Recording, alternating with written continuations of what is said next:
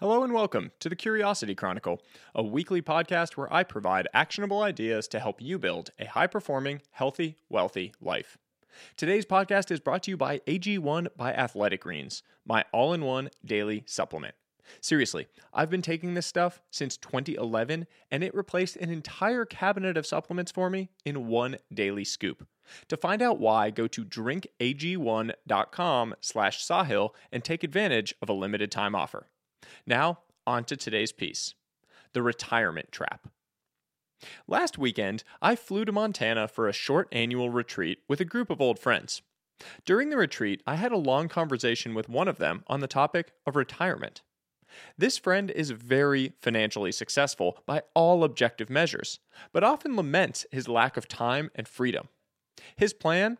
To push hard the next 10 years to hit a number, at which point he will retire and begin spending more time with his young kids, who will be in their early teens by then, and pursuing various hobbies.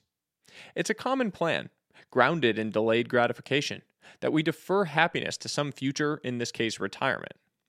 In most cases, that future is glamorized in our minds as an idyllic land of free time, health, prosperity, loving relationships, and freedom. The problem? What if that future is something of a mirage? What if, as we, the famished voyager, approach, it slowly melts away and reappears further out on the horizon? What if we reach the idyllic land and find it strikingly less idyllic than we had envisioned? In today's piece, let's discuss the perils of deferred happiness, the retirement trap, and the beauty of the designed life. The perils of deferred happiness.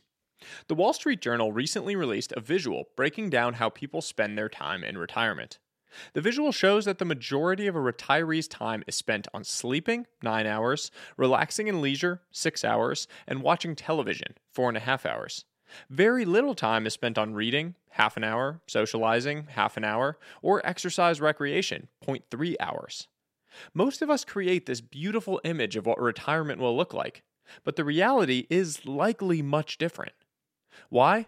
Well, the image we create is based on who we are today, while the reality will be based on who we are at retirement age.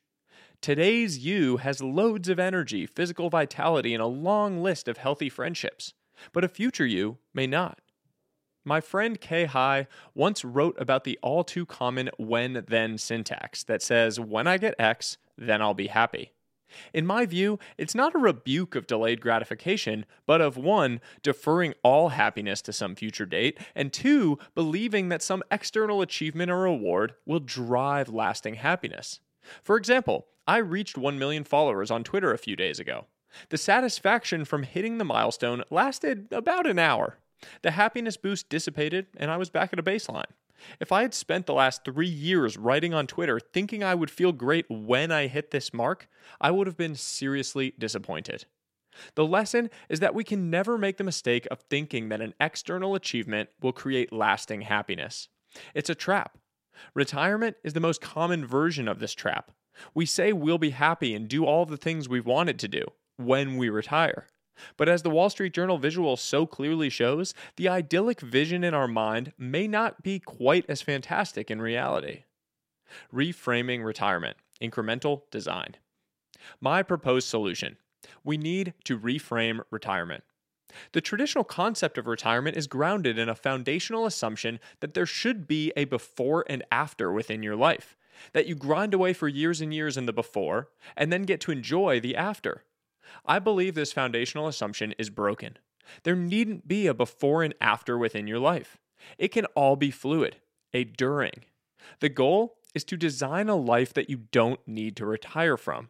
A life that has the freedom to balance fulfilling work with the relationships, hobbies, experiences, and pursuits through which you derive joy. But I'm not going to tell you that this is easy, or that I can sell you the solution in some internet course for 4 easy payments of $29.99. What I am going to tell you is that it is possible, particularly if you have an awareness of the goal and build toward it incrementally. The traditional arc looks like this: 20, start work; 20 to 65, work 40 to 60 hours per week; 65 plus, retire and enjoy life. The designed life arc might look like this: 20s, start work, hustle to build a solid foundation; 30s, identify and focus on highest leverage opportunities; 40s, eliminate or delegate to increase freedom. 50s, identify most meaningful work. 60s plus, focus on most meaningful work.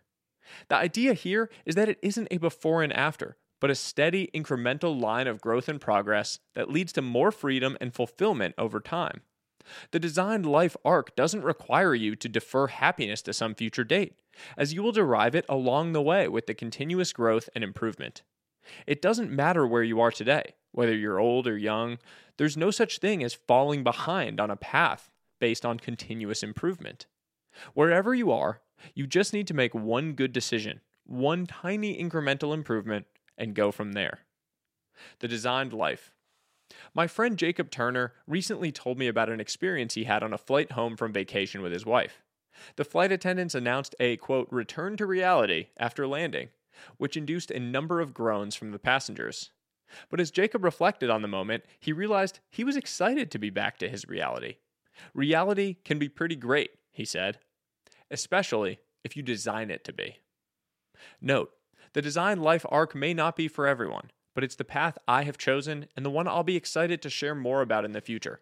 If you're interested in reading more about the principles and strategies around it in future editions, reply yes to my email or let me know on social media. That's all for today's piece. I hope you enjoyed it. I hope you learned something, and I hope you'll share it with others. As always, until next time, stay curious, friends.